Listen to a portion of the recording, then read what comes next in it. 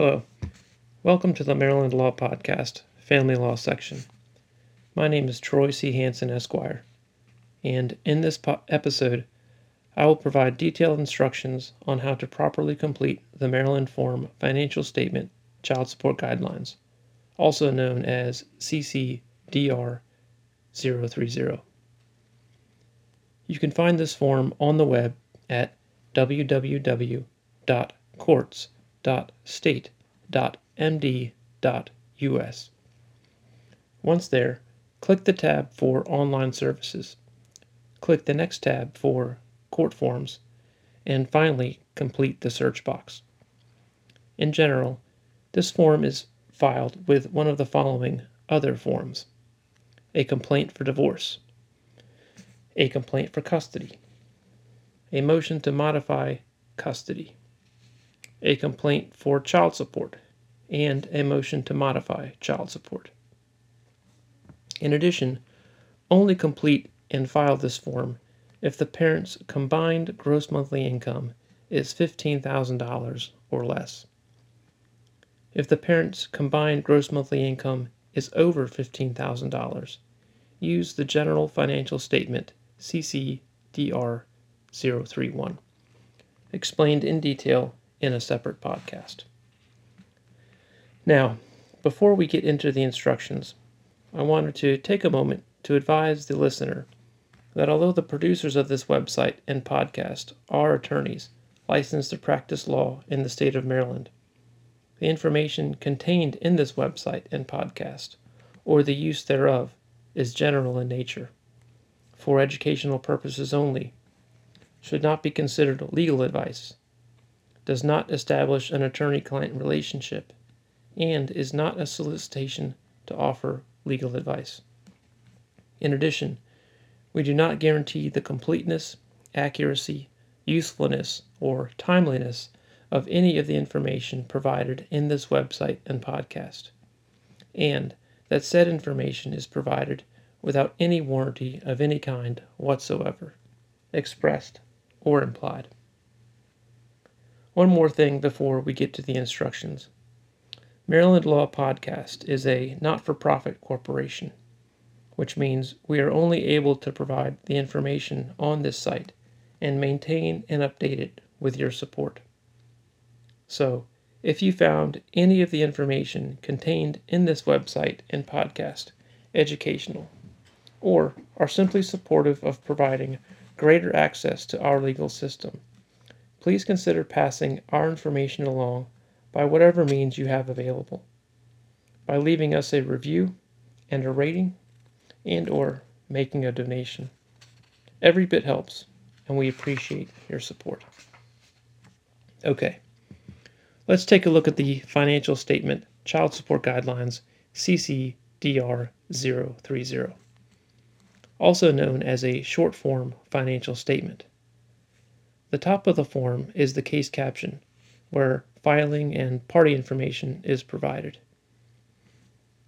Then, underneath the title Financial Statement, there is a space for you to enter your name and your relationship to the children and the children's names and dates of birth. Then there is a set of fill-in-the-blanks on the right, and finally, a space to sign under the penalties of perjury. I will walk through each of these sections in detail. The case caption should be completed exactly as whatever other form mentioned above you are filing this financial statement with. Next, in the space labeled Name, provide your full legal name and then state your relationship to the children. In the middle of the form, there are 6 places to enter the name and date of your children's birth.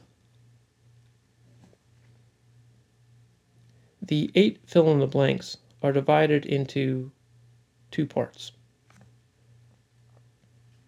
The first 4 are an accounting of your income and receipt or payment of alimony.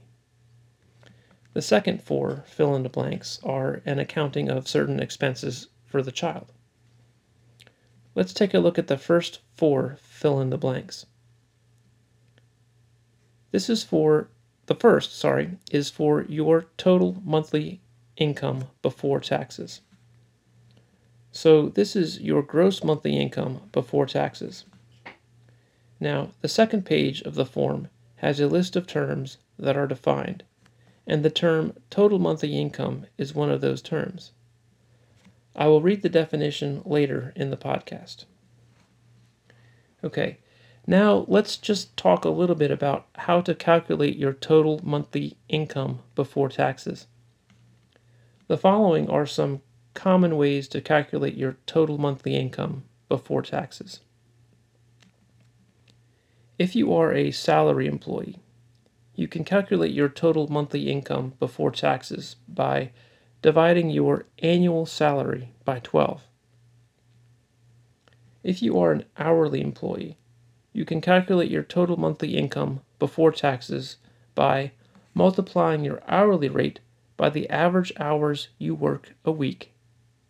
Multiply that number by 52, then divide by 12. If you are self-employed, your accountant would be able to provide your total monthly income before taxes. All right. The next fill in the blank is if you are paying alimony by court order to someone. You would enter the name of the person you are paying alimony to, and on the right, the monthly amount of alimony that you are paying. The fourth fill in the blank is if you are receiving alimony by court order from someone. You would enter the name of the person you are receiving alimony from, and on the right, the monthly amount of alimony you are paying. The final four fill in the blanks are again an accounting of certain expenses for the child, and begin with the monthly health insurance premium. The monthly health insurance premium fill in the blank is for the children's portion of the health insurance monthly premium. In general, this can be calculated by subtracting the difference between the plan that covers the children and a plan that covers an individual. Or, this can be calculated by dividing the monthly premium by the number of people covered and multiplying that by the number of children. If, however, the children are covered under state health insurance, the monthly health insurance premium would likely be 0. Next is the work-related monthly child care expense fill in the blank. Here, if you are employed and because of your employment, you incur a child care expense for your children, you enter that monthly expense here. If you pay child care weekly, calculate the monthly expense by multiplying that weekly expense by 52, then divide by 12. If you pay bi-weekly or every other week, calculate the monthly expense by multiplying the expense by 26, then divide by 12. If you pay one amount for the summer months and a different amount for the months of the school year, calculate the monthly expense by adding the expense for each month, then divide by 12. Now, child care expense is a term that is defined on page 2 of the form, and I will read the definition later in this podcast.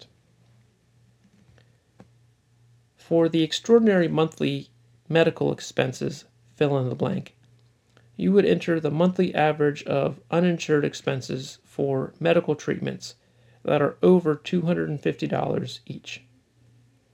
So the expense that is entered here should be for medical treatment, should be uninsured, and should be over $250.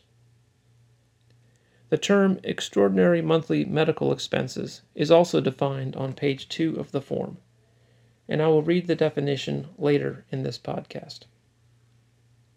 Finally, The last fill in the blank is for school and transportation expenses. In general, this blank is to provide the monthly expenses for private or special school and transportation expenses.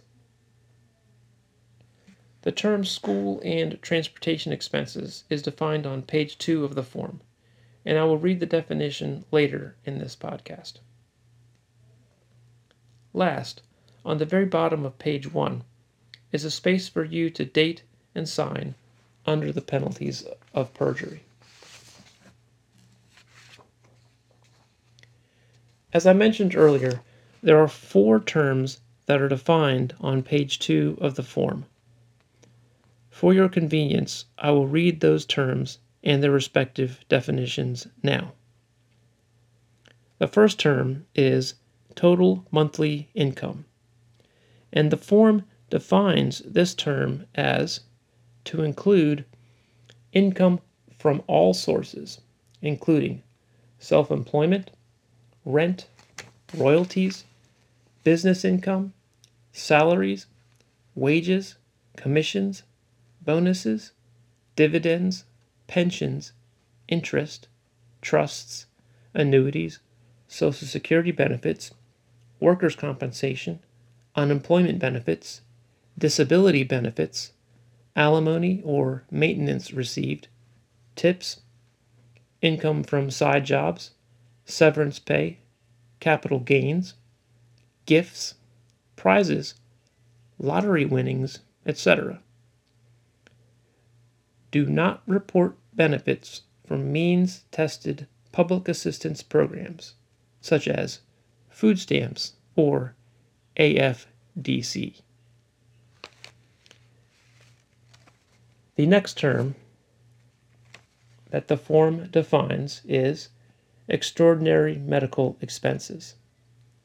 The form defines this term as uninsured expenses in excess of $250 in a calendar year for medical treatment, including orthodontia, dental treatment, vision care, asthma treatment, physical therapy, treatment for any chronic health problems, and professional counseling or psychiatric therapy for diagnosed mental disorders. The third term that is defined on the form is child care expenses. The form defines this term as actual child care expenses incurred on behalf of a child due to employment or job search of either parent, with an amount to be determined by actual experience or the level required to provide quality care from a licensed source. The final term that is defined by the form is school and transportation expenses.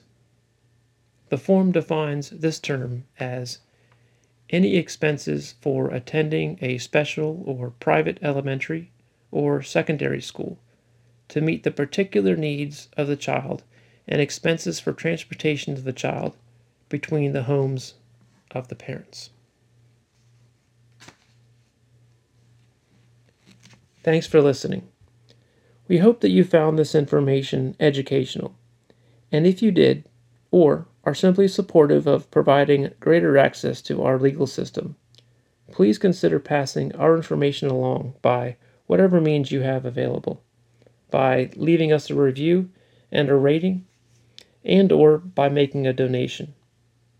Maryland Law Podcast is a not-for-profit corporation, which again means we are only able to provide the information on this site and maintain and update it with your support. Again, thanks for listening, and the best of luck to you.